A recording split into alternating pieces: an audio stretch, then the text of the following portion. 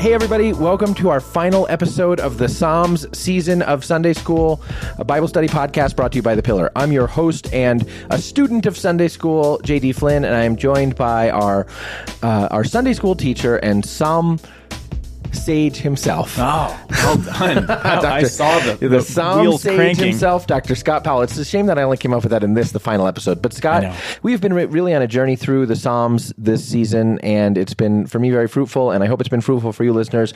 And this is our last episode of the Psalms. So what are we going to do and talk about today, my friend? So today we're going to be talking about the last chunk of Psalms, which we call Book 5, which is really the Psalms that have to do with the question, now what? So, Scott, just to kick things off, we're going to have a reading from The Pillar's own Dr. Ed Condon, and what are we going to hear from Ed this week? Yeah, so Ed, not Psalm, Ed is going to be reading Psalm 107. Okay, we'll be right back after Psalm 107 from Ed Condon. O give thanks to the Lord, for he is good, for his steadfast love endures forever. Let the redeemed of the Lord say so, whom he has redeemed from trouble, and gathered in from the lands, from east and from the west, from the north and from the south. Some wandered in desert wastes, finding no way to a city to dwell in. Hungry and thirsty, their soul fainted within them. Then they cried to the Lord in their trouble, and he delivered them from their distress. He led them by a straight way till they reached a city to dwell in. Let them thank the Lord for his steadfast love, for his wondrous works to the children of man. For he satisfies the longing soul, the hungry soul he fills with good things. Some sat in darkness and in the shadow of death, prisoners in affliction and in irons. For they had rebelled against the words of God, and spurned the counsel of the Most High. So he bowed their heads down with hard labor, they fell down with none to help. Then they cried to the Lord in their trouble, and he delivered them from their distress. He brought them out of darkness and the shadow of death, and burst their bonds apart. Let them thank the Lord for his steadfast love, for his wondrous works to the children of man. For he shatters the doors of bronze, and cuts in two the bars of iron. Some were fools through their sinful ways, and because of their iniquities suffered affliction. They loathed any kind of food, and they drew near to the gates of death. And they cried to the Lord in their trouble, and he delivered them from their distress. He sent out his word, and it healed them, and delivered them from their destruction. Let them thank the Lord for his steadfast love, for his wondrous works to the children of man. And let them offer sacrifices of thanksgiving, and tell his deeds in songs of joy. Some went down to the sea in ships, doing business on the great waters. They saw the deeds of the Lord, his wondrous works in the deep. For he commanded and raised the stormy wind, which lifted up the waves of the sea. They mounted up to heaven, they went down to the depths. Their courage melted away in their evil plight. They reeled and staggered like drunken men, and were at their wits' end. Then they cried to the Lord in their trouble, and he delivered them from their distress. He made the storm be still, the waves of the sea were hushed. Then they were glad that the waters were quiet, and he brought them to the desired haven.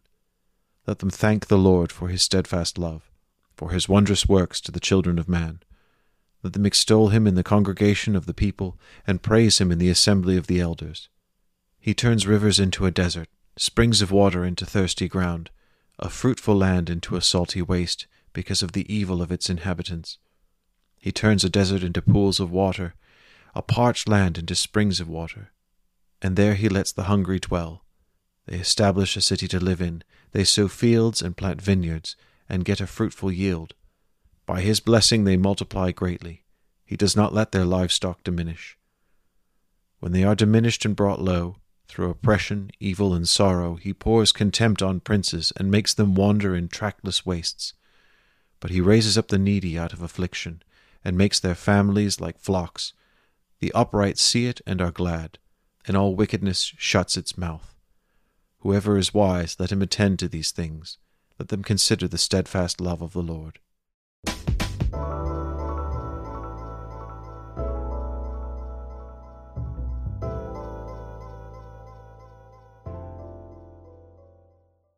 Hey, everybody, we're back after that very lengthy Psalm 107, read to us by the Pillar's own Ed Condon. And Scott, is that Psalm in some way representative of Book 5 of the Psalter? Is that why we began with it? Tell us. Well, what we've been doing this season, which I like, because the Psalms are so vast. There's 150 Psalms in the Psalter.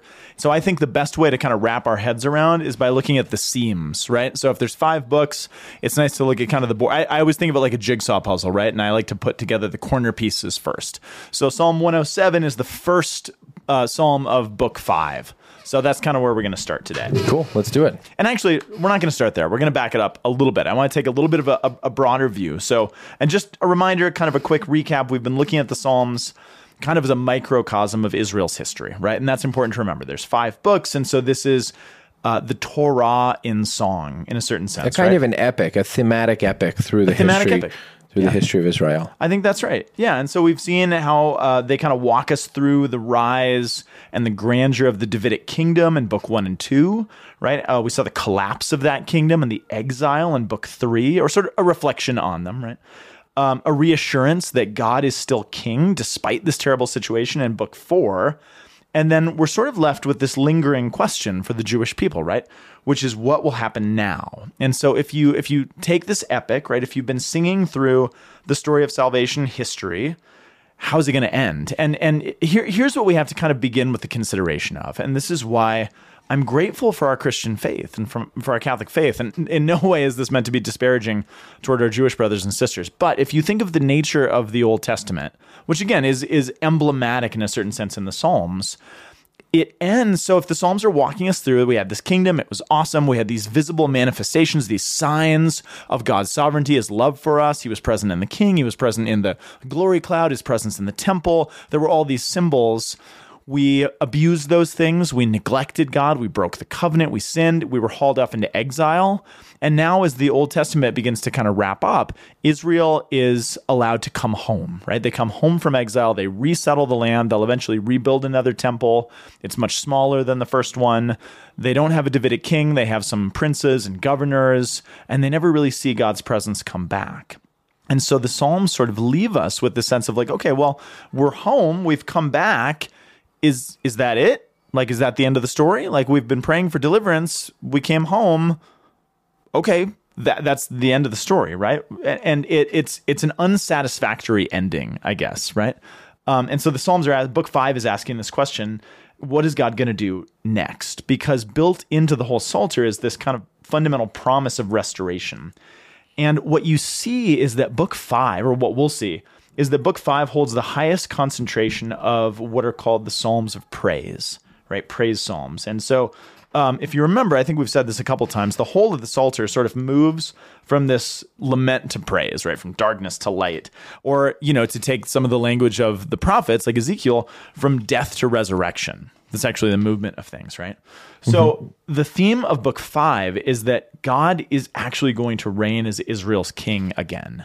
That this is not the end of the story, right? The so what actually has an object, right? And so I want to begin by actually just taking a quick look at 2 other Old Testament passages that I think give some flesh and blood to what the Psalter is doing here. Okay. And we've kind of visited these before a little bit in previous seasons of Sunday School. But I want to look really quick at at the book of Isaiah. And there's 2 quick passages I just want to look at, Isaiah 40 and Isaiah 52. Part of why I want to do this is that these passages occur frequently in the liturgy, in the Catholic Mass. So they're important for our own liturgical tradition. They show up a lot.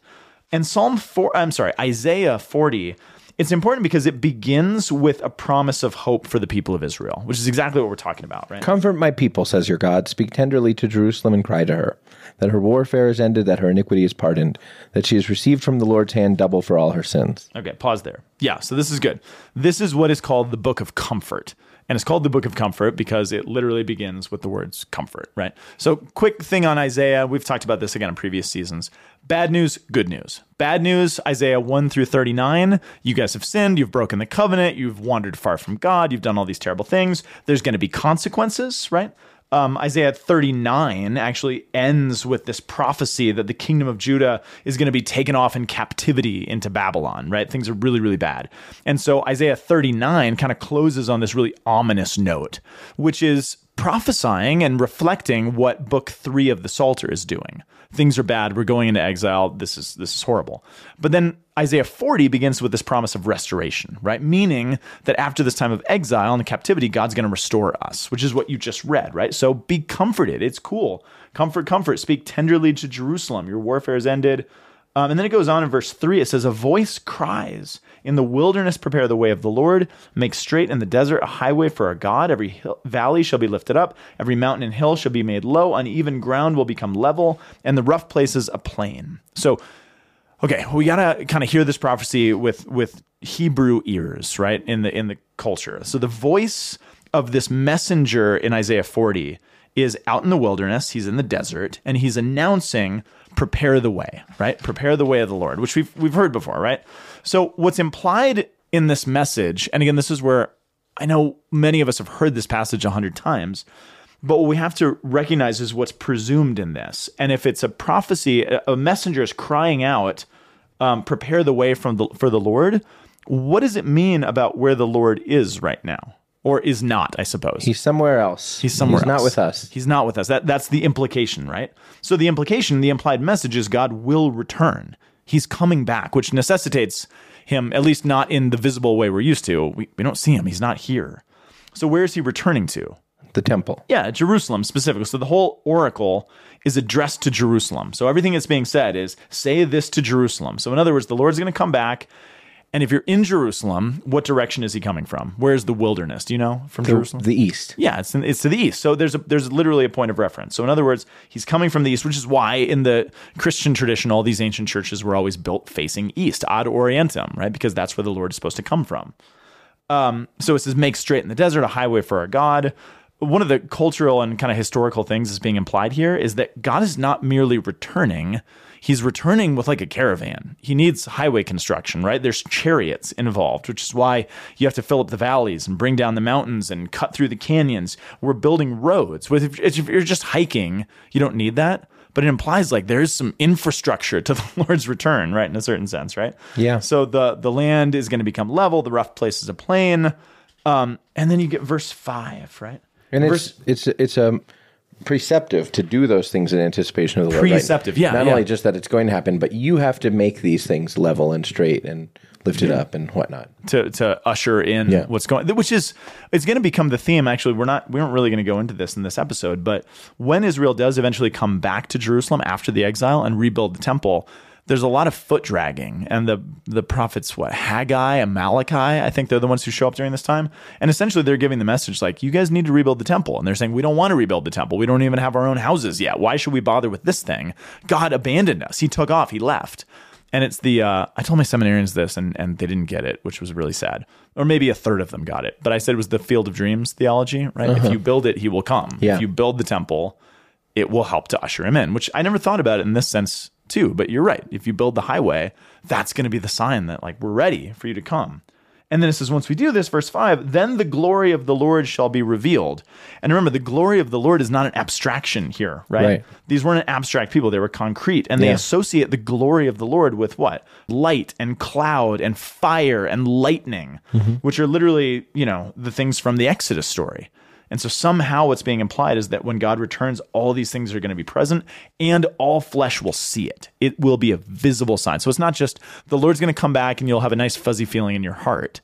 But no, he's coming back in a way that you can see and experience, which is, again, if you're living in the midst of this and you're like, wow, where is God? I don't see him. This is really good news. This is important, which comes to verse 6. So then we have a voice. So we have a messenger, now a voice. A voice says, cry. And I said, what am I supposed to cry? And it says, all flesh is grass, and its beauty like the flower of the field.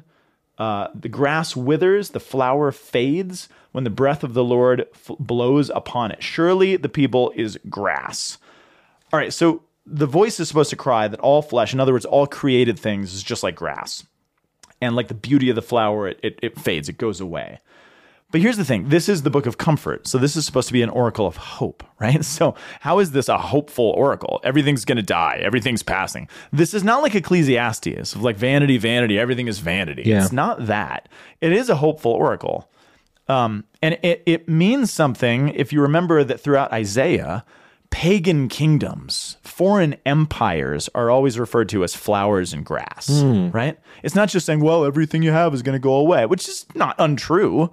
But it's saying specifically in Isaiah 28, it says the northern kingdom of Ephraim, which was beating up on them, was referred to as a flower. In Isaiah 37, the pagan nations are talked about as grass, right? And so it says those things that are lording over you, that are oppressing you, that are kind of beating you down, you can't hold, those are going away. Those will not last forever. This is not, this is not a forever sort of a thing. So even though Israel's going to be taken into captivity by a very robust empire, seemingly, by the name of Babylon, that kingdom's going to pass. Whatever political structure or force you feel like is over you, it's just like grass. It's going to get mowed down. It's going to be the flower that's really beautiful one day, and then a week later, they're dead. Yeah. That's a really hopeful word. You know what I mean? Because it's the nature of man-made kingdoms to pass, right? Yes. Which Jesus is going to actually pull back in the Sermon on the Mount. He'll come back to some of this imagery of flowers and grass and things passing, because this is what's going to allow Israel to be who she was supposed to be. So in other words, fill up the valleys, level out the hills, welcome him, because all of these obstacles, they're passing away and they don't need to be worried about. Okay, so the last thing on that I just want to note, because again, this is the story, this is the narrative that the Psalms are singing about, right? That's why I wanted to start here, because it's a reflection on this. So if this is all true, what's the answer? Verse 9, so get you up on a high mountain, O Zion, herald of good tidings. Lift up your voice with strength, O Jerusalem, herald of good tidings. Lift it up, fear not. Say to the cities of Judah, behold your God, right? So this is where we get the word gospel, right? Good tidings or glad tidings. In Hebrew, it's the word basar. But in Greek, it's the word evangelion. And the Old Testament was eventually translated into Greek, which is where we get the word gospel. Right. Which, again, we've talked about in previous seasons. But this is not a generic term. This is not an abstraction. It's a very specific thing. What is the gospel? Yeah, it's good news. I think most folks could tell you that. But what's the content of the news? You know, good news is not just sound bites, right? It's not just clickbait. You know, that's why I am a subscriber to The Pillar, because, you know, we want good news. But good news is also often hard, right? It's difficult. It's complex sometimes. But the content of the news is actually matters. And so what is the content of this good news? It's that God is coming back as king. Behold your God. That's what the news is. You thought God was gone. He's back now. And then it even goes on, verse 10, behold, he comes with might, and his arm is ruling for him, which is actually military language, right? Yeah. Which is why, by the way, when Jesus shows up, there were all of these Jewish people who were completely wrong-headed, believing that there was going to be a war when the gospel was announced.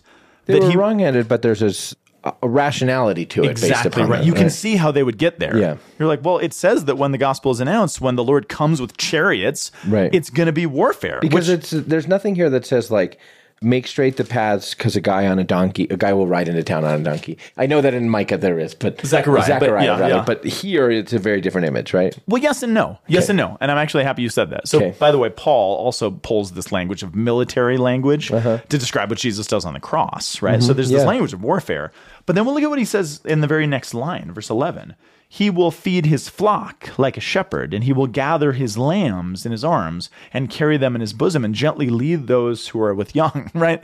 So even in that passage, you do have kind of a weird juxtaposition of totally. military might, chariots, warfare, armory, and gentle shepherds with lambs and sheep and everything else, which are kind of built. So you can see how in the time of Jesus, people are real confused. They're like, well, which one is it? Is it a gentle shepherd or is it a mighty warrior? And of course, you know, hindsight is 20/20, and we're like, oh yeah, that's what it is. It is. But this is the question, right? Just real quick, turning to Isaiah 52, which is the other thing that kind of informs this whole section. Isaiah 52 is kind of doing the same thing. And in 52, verse 3, it says, for thus says the Lord, you guys were sold for nothing, but you're going to be redeemed without money. In other words, you were all sold off into Babylonian captivity, but God is coming back and he's going to redeem you without money because he doesn't need it. In other words, right? And then verse 4, thus says the Lord our God, the Lord God, my people went down first into Egypt to sojourn there, and then the Assyrian oppressed them for nothing. And now, therefore, what have I here, says the Lord, seeing that my people are taken away for nothing? Their rulers wail, says the Lord. Continually, all day, my name is despised. Therefore, my people shall know my name, and therefore in that day I shall know They shall know that it is I who speak. Here am I, right? And then we get the famous verse 7, how beautiful on the mountains are the feet of him who brings basar or evangelion, right? So now the image is not so much of a chariot anymore, but now it's almost like a messenger who's like running to tell the news of a victory. Remember in ancient times, this is where marathons came from. Remember this? That to tell the people about the military victory that the king had, you'd send a runner to go back and inform them. So that's literally kind of what's happening here, right? This messenger is running, and the poet is looking at the dust kicked up by his feet, right? Announcing that your God reigns. Say this to Zion. Tell him, give him the good news. Spread the message that God is king, your God reigns. So again, the theme of gospel, good tidings for Israel, is always the king has returned. Again, it's never an abstraction. It's never a warm fuzzy in our heart. It's a real, visible, tangible reality to restore. The God is coming back to restore everything that is lost. But if that's the case, I don't think it's coincidental that both John the Baptist and Jesus proclaim at the very beginning of their ministry, repent and believe in the gospel. Turn around and believe in the gospel. Remember what they both say in the gospel of Matthew. It's the first words out of both of their mouth, publicly speaking, that the kingdom of heaven is at hand. That's the gospel. That's the good news. You can literally reach out and touch it. Not that it will be coming, but that it is here. It's in Greek, it's in the perfect tense, which literally means you can reach out and grab it. And I'm always reminded of that beautiful image in the Gospel of Mark of the hemorrhaging woman who reaches out and touches the tassel of Jesus's prayer shawl. Right? That's what the kingdom is. You can literally reach out and grab it. So I say all this kind of by way of just preface, because this is what Book 5 is singing about. This is what it's reflecting on. It's singing what the prophets told Israel, what they have said here, right? So remember that the book of the Psalms finds its final form, its kind of final composition, after the exiles came back from Babylon, right? After they came home. So as the people are returning, they're back in Jerusalem. They're now worshiping in this new temple, a smaller temple. That remember, it says the old men wailed and cried because it was so pathetic compared to what it used to be. It was built under this prince named Zerubbabel, who is Davidic, but he's not allowed to be a king because there's an oppressive government that won't let him.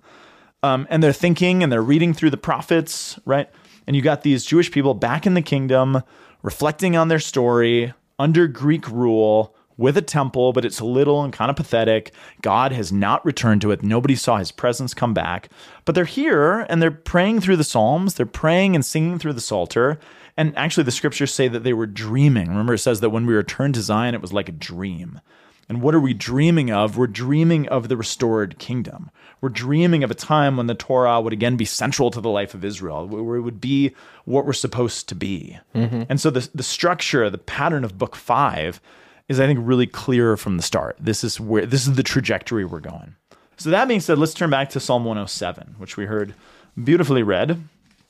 Because again, I think it's nice to make our way through the Psalms by looking at the seams, right? You look at the border pieces, the bridge Psalms in a certain sense. So, and again, I think we've said many times that the ordering, the arrangement, the editing of the Psalms, which were written all across salvation history. There's some that are even attributed to Moses and David and everyone else, but they're put together in a very specific way. And I think the most clear evidence of that editorial arrangement is with the seams. Because somebody clearly knows what they're doing. So I think last week, we talked a little bit about Psalm 106, the last Psalm of Book 4, which is kind of a meditation where we talked about that idea of Haggahing things. It's kind of a meditation on Israel's history, right? From the Exodus story into the exile. And in Psalm 106, the voice spoken in the state of exile is meditating on the reality of it. And he says, this is in Psalm 106, but in verse 47, as it kind of comes to an end, it says, save us. So the last word of Book 4 is, save us, O Lord our God, and gather us from among the nations, so that we may give thanks to thy holy name and glory in thy praise, right? So save us. That word save us, in Hebrew, it's yasha, and it's where we get the word Hoshiana, right? Which means literally save us, right? So save us. So notice how Book 4 ends, which is kind of the tail end of the actual narrative. Save us and what? Gather us from among the nations that we may give thanks to your holy name. So there's 3 parts to it. Really, really good. Very, very good, James. Save us, number 1, yasha us, and gather us so that we may Give thanks. Give thanks. And this petition, this is what we call a Todah psalm. I mentioned that earlier. It's the Hebrew word for thanksgiving. It's Eucharistia in Greek. But it's save us so that we can thank you. And again, the Jews don't like abstractions. It's literally save us so that we can give you a sacrificial offering of thanks, right?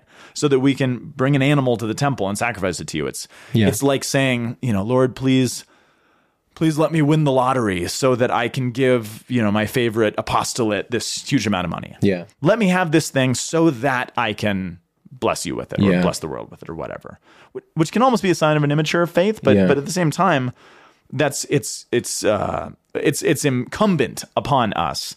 If we're given blessing, you have to give it back, right? We have to tithe back. If we're given a windfall or a great, investment or whatever, it's incumbent on us as Catholics to give it back, or as Christians. So that's what they're saying. It's not this abstraction. They're saying, bring us back so that we can bring our best cow, our best sheep, or goat as a tithe to you. It's a physical, touchable act. That's what the Todah is. Yeah. Not just a word saying, oh, thanks God, we're good to go.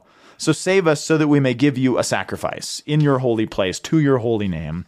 And that's the note on which Psalm 106 closes book 4. Yeah. Save us, gather us so that we can thank you. And then we have this doxology. Remember I mentioned that every book of the Psalter closes with a blessing, a berachah in a certain sense. So now this is what I mean with the editorial thing. Look at how Psalm 107 begins. Oh, give thanks to the Lord, for he is good. For his steadfast love endures forever. Let the redeemed of the Lord say so, whom he has redeemed from trouble and gathered in their lands, from the east and the... Wait, from all the directions. Yeah. Okay. But what does it say? Give thanks to the Lord because he's done what? Redeemed from trouble and gathered in from the land. So what's the prayer of book 4 is save us and gather us. Right. 107 says, hey, you saved us and gathered us. So it's sort of an epilogue, right? Like we ended the narrative with this prayer that this would happen, and then the next scene is like, it happened. And now we'll be joyful about it. Here's the reason that what you ask is complicated. Oh, okay. It's like an epilogue that hasn't happened yet.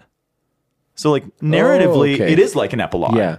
But we're also reading this, like when this is compiled, has God gathered Israel from the nations yet? Has he saved us? No.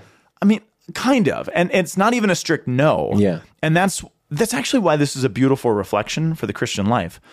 Because it's a kind of, like, we're back. Like, he did gather us. We're not all in Babylon anymore, and we've come back, but it's not all of us.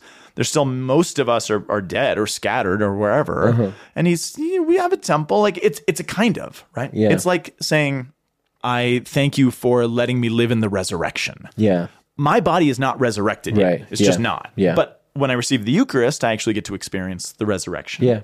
Not in its fullness yet, but like a bit of it. So I don't know. That's where I kind of place this in the sort of meditative way. Right? Okay. So it's a forward-facing thank you for something that hasn't completely happened yet, which is kind of beautiful in a certain sense. In the sense that the Old Testament is really truly anticipating the new. Yeah. And not just anticipating it, like living in the new. Yeah. In the same way that Christians, although our bodies have not been resurrected, Jesus has not come back again, we can live in the new creation every time we receive the sacraments, right? Yeah. That's fair to say, I think, theologically. Yeah. Mm-hmm. But again, it's a paradox because we're not fully there, but we can. Sure. But it's not like we're just waiting for it. Like we're kind of there. Yeah. So then the Psalms go on to describe all the places that the people were scattered to, which is kind of cool. So we were scattered east and west, north and south. We wandered some were in the desert cities. Verse 10, some were in gloom, some were in prison, some were in affliction. Verse 14, we were in darkness and more gloom and more bonds, right? So you get this impression that the people of Israel were scattered to all these distant places, and God has gathered them from east and west, north and south. Therefore, we have the beginning of the regathered Israel, which are all now kind of huddled in Jerusalem, small as they may be, and they begin to kind of slowly give Todah to the Lord, right? And they're like, okay, we're back. But again, what the book is trying to deal with is the question, okay, does that mean it's over? Does that mean the story's done, Lord? And again, hindsight is 20/20, and we know that the Messiah has come. But they're living in this, and they're like, well, maybe this is it. Like, maybe this is the answer to everything we hoped for, which is somewhat dissatisfying. But, it does mean we've been scattered out, now we're regathered, the problem solved, kind of. But the important question is that, or not the important question, because we talked about this. I don't think there's any reasonable Jew, certainly any Jewish scholar by the time of Jesus, who really thinks the exile's over. And they know the exile's not over really for two very distinct reasons, very tangible reasons. Do you remember what they are? No. The presence of God is not back in the temple. That's number one. And that's the biggest one. His presence is not there, so how can we possibly be out of exile? Right. And then the second one is connected to it. And it's one we talked about a lot throughout this series, that there's no king. Yeah. We don't have a king on the throne because the king is the visible sign of this. It's not just a nice political analog to this. It's that this is the sacrament of it. Yeah. And we don't have either of those things. So we're not out of exile yet. Yeah. That's why everything when Jesus is born is at such a fever pitch, because they're like, okay, is it time now? We've been waiting for a long time and we've been promised this. So is it now? Is it now? Is it now? But it also just reminds us that this period in Israel's history, which is supposed to be bright because we've come back from exile, is also really, really dark. And there's just something about living within the paradox. Now, again, there's no Jesus Christ yet. Well, there is Jesus Christ. I don't want to speak heresy. The incarnation has not happened, so we don't have the grace that comes with the incarnation. Yeah.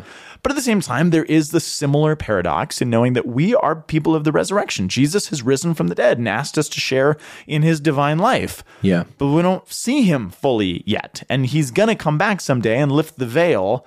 So we too, although albeit with much more grace, we're still in an in-between. Yeah. So I think it's a beautiful reflection on that.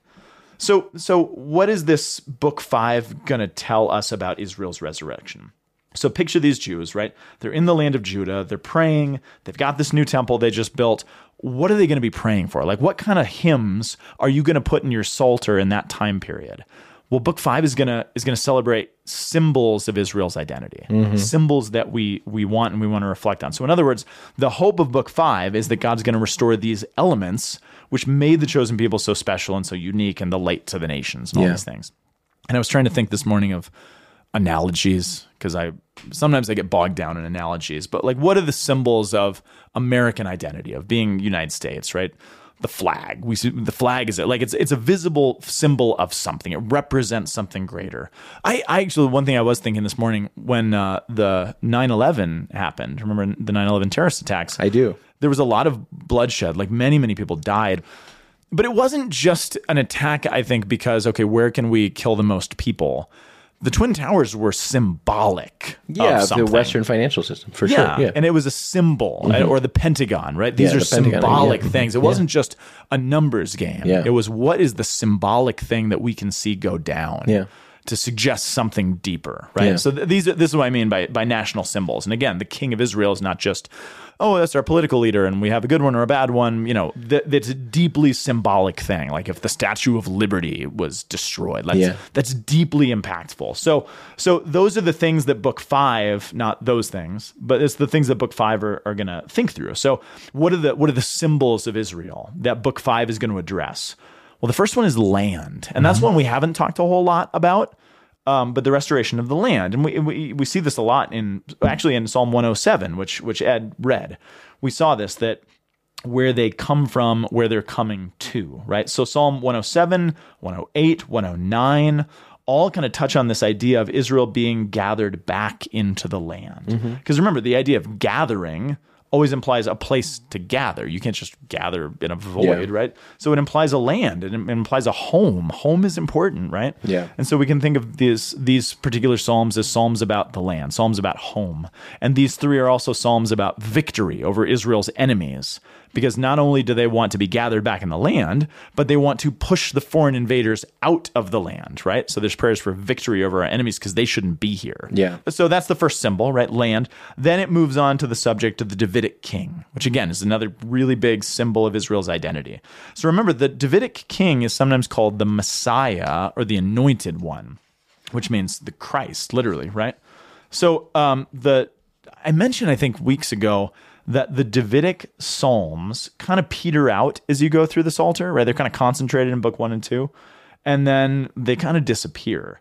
And all of a sudden in book 5, there's a sudden resurgence of them. And you see a bunch of Davidic Psalms again, right? All kind of packed together in book 5. So they reemerge in Psalm 108 and 109. And both of these Psalms, kind of according to their titles, are Psalms of David. And here's what I think is kind of interesting, and we won't go deep into this, but Psalm 110 and Psalm 118. 110 and 118, are actually psalms of coronation. So they're coronation psalms. And you remember we saw back weeks ago in book 1 and book 2, we saw kind of a framing of coronation psalms. There was the coronation of Solomon, and then there was the coronation of Solomon to his son Rehoboam. And they sort of framed everything in the middle. So here we have another one of the, like a mini version of that in book 5, framing this new Davidic king, this new Messiah, and these coronation psalms for, again, someone who hasn't come yet. They're coronation psalms aimed at the future, which are kind of beautiful. And they should be kind of familiar to us. I'm just going to read the beginning of Psalm 110, which you probably heard before. It says, "The Lord says to my Lord, sit at my right hand till I make your enemies your footstool. The Lord sends forth from Zion your mighty scepter. Rule in the midst of your foes. Your people will offer themselves freely on the day that you lead your host from the holy mountains." And it kind of goes on beautifully. We sing this during the Holy Week liturgy in the Catholic liturgy. So we've probably heard this before. And then the other one I just want to touch on is Psalm 118, which is this very famous messianic psalm, which sort of ends by saying, "The stone which the builders has rejected has become the cornerstone and has become marvelous in our eyes." You remember that one? Now, there is a really beautiful context for this. So we many of us are familiar with these psalms from the liturgy. These two psalms, 110 and 118, they frame a collection of psalms that are called the festal psalms. And the festal psalms are literally, so Psalm 111 to 117 are the psalms that you would sing during feasts, during festivals, during Passover, right? Or Pentecost. They would sing this. So Jesus would have sung these during the feasts, during the festivals, framed by psalms literally about him, which is fun thinking of him as a little kid singing these with his family, right? Which is very beautiful. And particularly kind of at the heart of those, Psalm 113 to 118, we got to say a word about that, because these are what are called the famous Egyptian Hallel psalms, the Hallel. And the Hallel is specifically meant to be prayed during the celebration of the Passover meal, during the Seder feast, right? So there's different Jewish traditions. Some sing these before the meal, some after. But traditionally, and in the Gospels, do you remember we read that after the Last Supper on Holy Thursday, or really kind of during the Last Supper, it says the disciples left the upper room singing hymns as they were headed to where? The garden. The garden. The Garden of the Gethsemane, right? So picture the apostles. They're praying and singing through the Egyptian Hallel. They've just had the Last Supper, this Eucharistic meal that I don't know if they realized fully what was going on, right? Yeah. They're singing about the great festivals of Israel. They're singing about victory in the time of the Exodus, and they're singing about celebration over Israel's king over the universe. And they would have closed that long little litany of psalms with Psalm 118, and they would have sang together, "The stone which the builders rejected has become the cornerstone." And this is marvelous in our eyes. Headed where? To the garden. To the garden, where Jesus is going to be arrested and taken to the crucifixion, literally rejected by the builders. They're probably finishing those lines as the builders are coming to reject him. Which is just, it's beautiful, and there's a poetic marvel to that. And again, they probably don't recognize the depth to which they were praying these things, but it's a pretty powerful moment, I think. So we've seen the land, we've seen the Davidic king, these symbols of Israel that the Psalter is reflecting on the future of. And then the next kind of component of Jewish identity the Psalter points us to is Psalm 119, which is actually, this is kind of cool. This is the longest psalm. It's also the longest single chapter in the whole Bible, if you consider each psalm kind of a chapter. It is 176 verses, which is wild. It's the longest chapter in the whole Bible. So why? Psalm 119 is a long meditation on the beauty of God's Torah, right? And that's the next kind of big symbol. I love this psalm. I actually make my seminarians memorize parts of this psalm, because the author, if you read it, is just infatuated with the beauty of the scriptures. He's infatuated with God's word, right? It begins by saying, "Blessed are those whose way is blameless, who walk in the way of the Lord. Blessed are those who keep his testimonies, who seek him with their whole heart, who also do no wrong, but they walk in his ways. Thou hast commanded thy precepts to be kept diligently. Oh, that my ways may be steadfast in keeping thy statutes. Then I shall not be put to shame, having my eyes fixed constantly on your commandments, and I'll praise you with an upright heart." And it kind of goes on and on and on. we've repeatedly said that the Jewish people, certainly in this time in history, are a concrete people. They don't like abstractions, right? And so when they want to communicate the idea of God's instruction being relevant to every area of my life, right? Like in English, we might say something like, God's law covers everything from A to Z, right, in our lives. Or, alpha to omega in Greek, or aleph to tau in Hebrew is the idea. So this is what is called an acrostic poem, which I'm sure you've heard before, right? So you would, if you really wanted to express this notion, you might compose a song about God's Torah where each line literally begins with each subsequent letter of the Hebrew alphabet, right? So in the Hebrew, Psalm 119 begins with Aleph, and then it goes to Bet, and then it goes on and on, every letter of the Hebrew alphabet, all the way down to Tau. And some Bibles, the one I have in front of me doesn't do it. There are some Bibles that actually have the Hebrew letter printed in the margins, which I think is kind of cool. My NIV study Bible actually does this. Mine just have the names of the letters. Oh, it has those. Oh, cool. That's very cool. Yeah, see, the one I have in front of me doesn't have that, but I love that because it kind of points you to this reality. But again, what's the point? It's reminding us. And again, remember, this is a time where we're really hoping and praying for the restoration of all this stuff, and we haven't really seen it yet. But it's desperately praying and meditating on God's instruction spanning my whole life. Okay, so for the symbols, we've got the land, the crown, the Torah. Land, crown, Torah, right? Oh, by the way, back in Psalm 19, I mentioned this. I don't know if there's a numeric connection. 19 and 119, it said that the Lord's instruction was tamin. In other words, all-encompassing, right? From the rising of the sun in the east to the setting of the west, right? It covers everything. So we've got 2 more symbols to go. Okay. Did I say 5? You did. Okay. Do we have that's 5? What it is that true? Yeah, it is. Okay, well, we've got to take a break, and then we're going to talk about those 2 more symbols. Okay.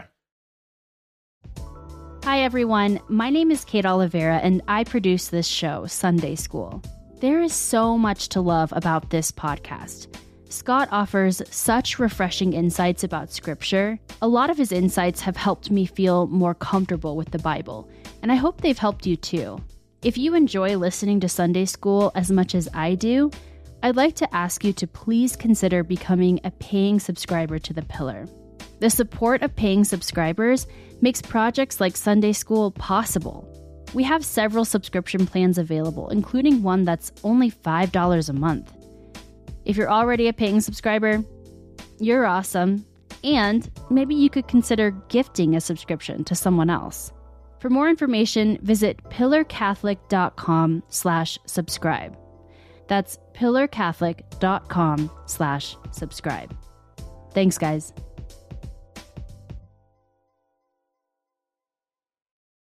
And we're back for the final segment of our final episode of our Psalm season of Sunday School with our Psalm sage, Dr. Scott Powell. And, that's fun. Psalm sage PS, Scott Powell SP. So you're, how about that? That's a, what do you call that? I don't know what you call that. A palindrome. A palindrome. Yeah, it is. So, it's palindromic. Yeah, it is. Not a full-on. We have talked about the 3 sort of symbols which are critical in Book 5, these praise psalms of Book 5 of the Psalter. We talked about the now what psalms. Yeah, the now what psalms, what's coming, and what are these symbols of Israel that help us to know ourselves and our identity in Israel. And so we have the land, the crown, the Torah. Yeah. And what do we got next? The next one is the temple. The temple. Which again, they sort of have a temple, and the focus of that is Psalm 120 through 137. 120 through 134 are these psalms that are known as the Psalms of Ascent. So they're climbing, literally, the climbing, the step psalms in a certain sense.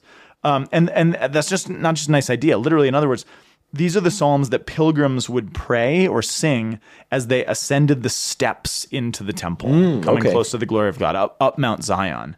And the reason I point that out is that this is, in a certain sense, how the liturgy of the Word in the Catholic Mass is designed. If you think of Sunday Mass, right, we have a reading and a song, reading, song, reading. And they're meant to mirror the songs of ascent. So we have an Old Testament reading, typically, in the first reading, not always. And then we sing the responsorial psalm. Yeah. And then usually we have, and Sunday, we have the second reading, which is an epistle, which is getting closer to God. So Old Testament, right, we're kind of seeing God from a distance, where he's been, what he's done. Then we sing a psalm, and we get a little closer in the epistle, typically. And then we sing another psalm, which is the Alleluia, which actually is a psalm. Yeah. And we take another step, and that actually brings us into the gospel, Oh, and which that's is how the presence songs of God. Ascent are, is just singing a song and going up a step. As you're going closer. But not just going up a step, they're going toward the presence of God in the temple. Yeah. Which is what we're doing in the Mass. Yeah. So that's kind of where that comes Oh, wow, from. which is, really? I think very beautiful. Is that actually where that comes from, or is that I your hope so. eisegesis into what's happening in the Mass? Like, I'm not trying to... No. But, I mean, do you think that the Church Fathers, as they sort of unpacked what the liturgy would be, and that the development of the liturgy came, that was something that was in their minds? Well, in the Latin liturgy, there's a technical term called the graduale, the gradual That's true. psalms. Yeah. So that's what makes me think that there is an intentionality to that. Oh, So yeah, to some degree, I think it's there. I hope it's there. okay. And So, yeah. those Psalms of Ascent for the liturgy of the sacrifice of the temple for Jewish people in Israel, the sacrificial element of their worship, sacrificing Yes. an animal, would have been preceded by the Psalms of Ascent. Well, yes and no. I mean, if you're just a normal Jew, you're making pilgrimage to Jerusalem, where something would be offered on your something behalf. that will be offered on your behalf, you paid to have offered. Yeah, so you got to go there. So you have to to go there to and do you, it. Yeah, you see yeah. your thing be offered, or is it Well, just you sort would of buy it, and then you would buy give it. it to the priest. So yes, I mean, you can't be in there. You don't actually. But I mean, witness you know it. that your thing is going. Yeah, that's right. So Yeah, that's there right. is- so the relation between liturgy of word and liturgy of Eucharist does have a sort of footprint in. Yeah, I think so. Liturgy of Ascent and liturgy of sacrifice. Yeah, I think so. Well, I'll be I think danged. I think it's there. Okay. Again, to what degree it's concrete and intentional? To some degree, certainly, but I think it's Dr. Powell, you know what will make me proud if some budding young scholar listening to this show decides to write a dissertation on this and he dedicates I wonder it if to one Sunday has school. been. I'm sure I many hope- have been. I don't know. You we'll never find know. out. Okay. You never know. Okay. So this is 120 through 137, right? These psalms about the temple. Psalms about the temple. So, land, Torah, crown, temple. Yes. And then the very last collection, we have a return to the Davidic king. So it's almost a bookending, right? Okay. We're back with the king. And so Psalm 138 to 145 celebrate the Davidic king, celebrates the Davidic king, right? So and there's a number of these kind of underscoring themes of theme of praise in 138, a theme of God's presence in 139, of salvation from our enemies in 140, but how the king will do these things. So again, it's really stressing the king, and it comes back to the symbol of the king for the fifth chunk of Psalms in a certain sense. And then it concludes. And book 5, remember, again, we've mentioned that every book of the Psalter concludes with a blessing, right? Kind of a final doxology. Book 5 also concludes with a blessing, but for book 5, it's not enough to just put one verse about what God's going to do, right? So in other words, when God once and for all, when God restores the land, which is the new creation for us, right? When he restores the king, who is Jesus incarnate, when he restores the temple, which is the church, when he restores the Torah, which is his word, not only made written, but made flesh among us, right? One verse doesn't do it for the Psalter to point to this. And so what do you have to do? You have to sing 5 psalms, which all begin with the word Alleluia. So Psalm 145 to 150 are sometimes called the Alleluia Psalms for that reason. So you have these 5 hymns, these 5 psalms that constitute a massive blessing, because again, it wants to close with a bang in praise for what all God is going to do. So, okay, final word. What's the so what? What do we take away from this? Right? What would it have meant, do you think, for a Jewish person to pray these psalms over and over and over again? I mean, think of the amount of time, even from the end of the exile, which is, the 400s, I think, to the time of Jesus. That's longer than the existence of our country, right? That they waited after the exile ended for the exile to actually end. Yeah. So festival after festival, year after year, prayer service after prayer service, synagogue after synagogue. And you imagine these Jews gathered in Jerusalem in this state of exile. We're kind of home, but we're kind of not. We have no king. The land isn't really ours. The northern tribes are still scattered, who knows where, to the nations. And they're praying these psalms 1 through 150 over and over and over again with your mom and dad, with your grandparents, with your children when they're born. What would it do for you? I think what it's meant to do in its intention is to solidify the family story, but also to give this desire for what these things actually say. You're saying and singing things that you've not fully experienced yet. We haven't really tasted this. And I think it would make you desperately desire if you're singing again and again and again about a king you don't have, it makes you want a king, right? Yeah.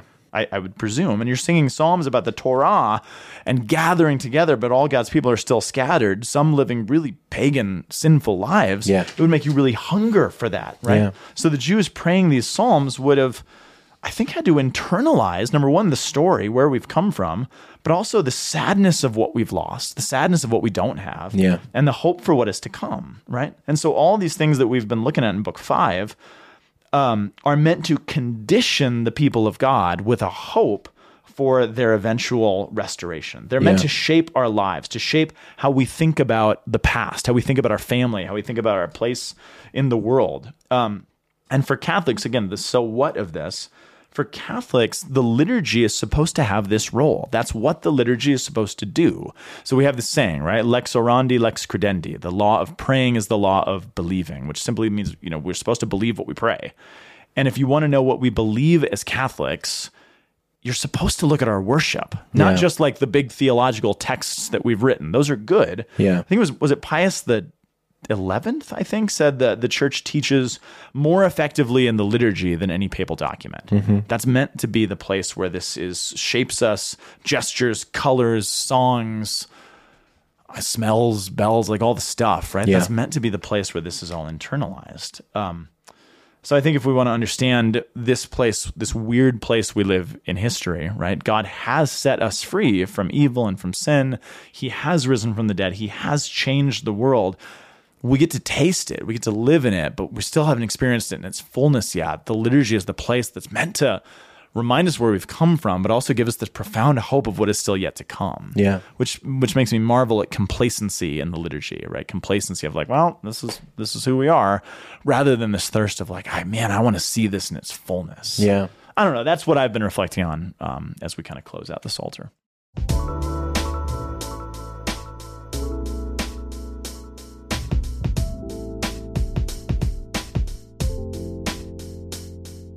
What do you think we're going to look at in the next season of Sunday School? Ooh, I'm excited. So next season, we're going to be looking at one of the most fought over and confusing books in the Bible, the book of Romans. That's a hard one. That's theologically rich, theologically complex, and we're going to get into it, huh? Yeah, but it's cool. There's a lot of theological complexity, but it's important to remember this is a letter that's written to average, everyday schmoes in a pew in an actual church. Well, I'm looking forward to it already, although we've got to make it, so it'll be a little while. That is probably. true, Yeah, okay. Well, thanks so much, and listeners, thanks so much for being with us this season. Sunday School is a production of Pillar Media and Ed and JD Production. We're going to close out with some Psalms from the Pillar Zone, Ed Condon, but first, let me just give the credits.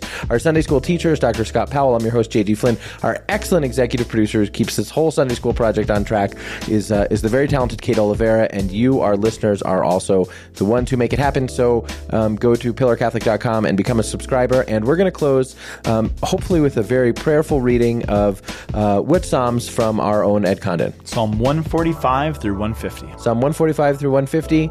I hope that you can listen to these and listen to them prayerfully, and that God will be present to you in his living word. Take it away, Ed.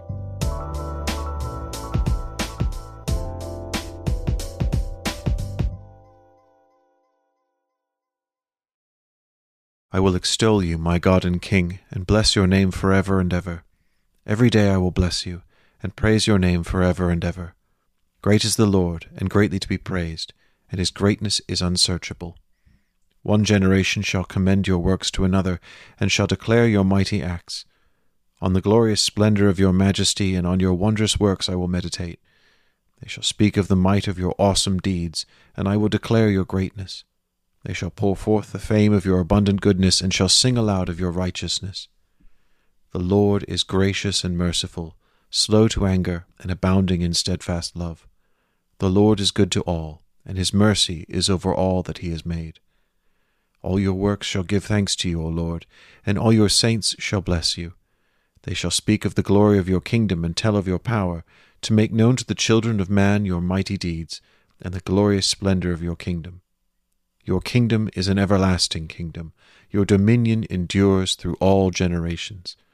The Lord is faithful in all his words and kind in all his works. The Lord upholds all who are falling and raises up all who are bowed down. The eyes of all look to you, and you give them their food in due season. You open your hand, you satisfy the desire of every living thing. The Lord is righteous in all his ways and kind in all his works. The Lord is near to all who call on him in truth. He fulfills the desire of those who fear him.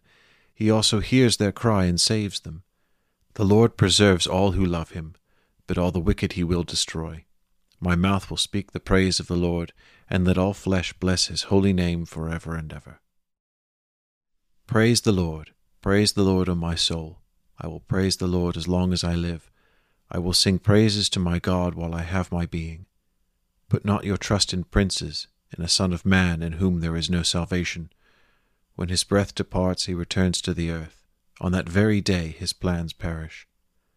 Blessed is he whose help is the God of Jacob, whose hope is the Lord his God, who makes heaven and earth, the sea and all that is in them, who keeps faith forever, who executes justice for the oppressed, who gives food to the hungry. The Lord sets prisoners free. The Lord opens the eyes of the blind. The Lord lifts up those who are bowed down. The Lord loves the righteous. The Lord watches over the sojourners. He upholds the widow and the fatherless. But the way of the wicked he brings to ruin. The Lord will reign forever, our God, O Zion, to all generations. Praise the Lord. Praise the Lord, for it is good to sing praises to our God, for it is pleasant, and a song of praise is fitting. The Lord builds up Jerusalem. He gathers the outcasts of Israel. He heals the broken-hearted, and binds up their wounds. He determines the number of the stars. He gives to all of them their names. Great is our Lord, and abundant in power. His understanding is beyond measure. The Lord lifts up the humble. He casts the wicked to the ground. Sing to the Lord with thanksgiving. Make melody to our God on the lyre. He covers the heavens with clouds. He prepares rain for the earth. He makes grass grow on the hills. He gives to the beasts their food, and to the young ravens that cry. His delight is not in the strength of the horse, nor his pleasure in the legs of a man. But the Lord takes pleasure in those who fear him, in those who hope in his steadfast love. Praise the Lord, O Jerusalem. Praise your God, O Zion. For he strengthens the bars of your gates.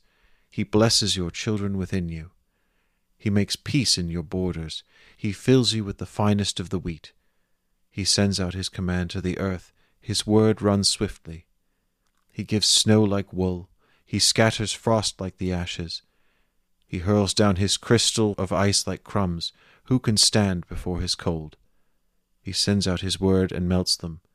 He makes his wind blow and the waters flow. He declares his word to Jacob, his statutes and rules to Israel. He has not dealt thus with any other nation. They do not know his rules. Praise the Lord. Praise the Lord. Praise the Lord from the heavens. Praise him in the heights. Praise him, all his angels. Praise him, all his hosts. Praise him, sun and moon. Praise him, all you shining stars. Praise him, you highest heavens, and you waters above the heavens. Let them praise the name of the Lord, for he commanded, and they were created, and he established them forever and ever. He gave a decree, and it shall not pass away. Praise the Lord from the earth, you great sea creatures in all deeps, fire and hail, snow and mist, stormy wind fulfilling his word, mountains and all hills, fruit trees and all cedars, beasts and all livestock, creeping things and flying birds, kings of the earth and all peoples, princes and all rulers of the earth, young men and maidens together, old men and children. Let them praise the name of the Lord, for his name alone is exalted.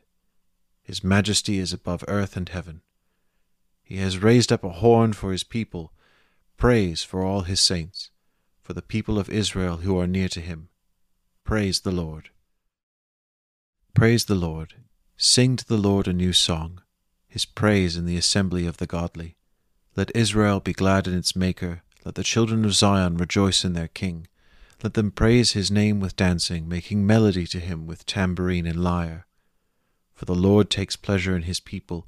He adorns the humble with salvation. Let the godly exult in glory. Let them sing for joy in their beds.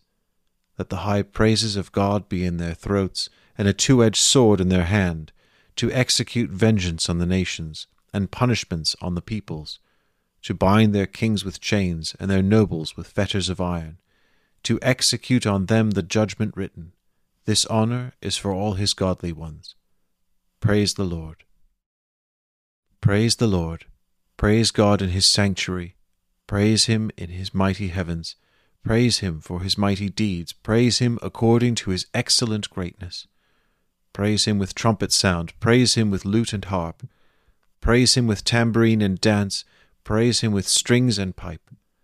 Praise him with sounding cymbals. Praise him with loud and clashing cymbals. Let everything that has breath praise the Lord. Praise the Lord.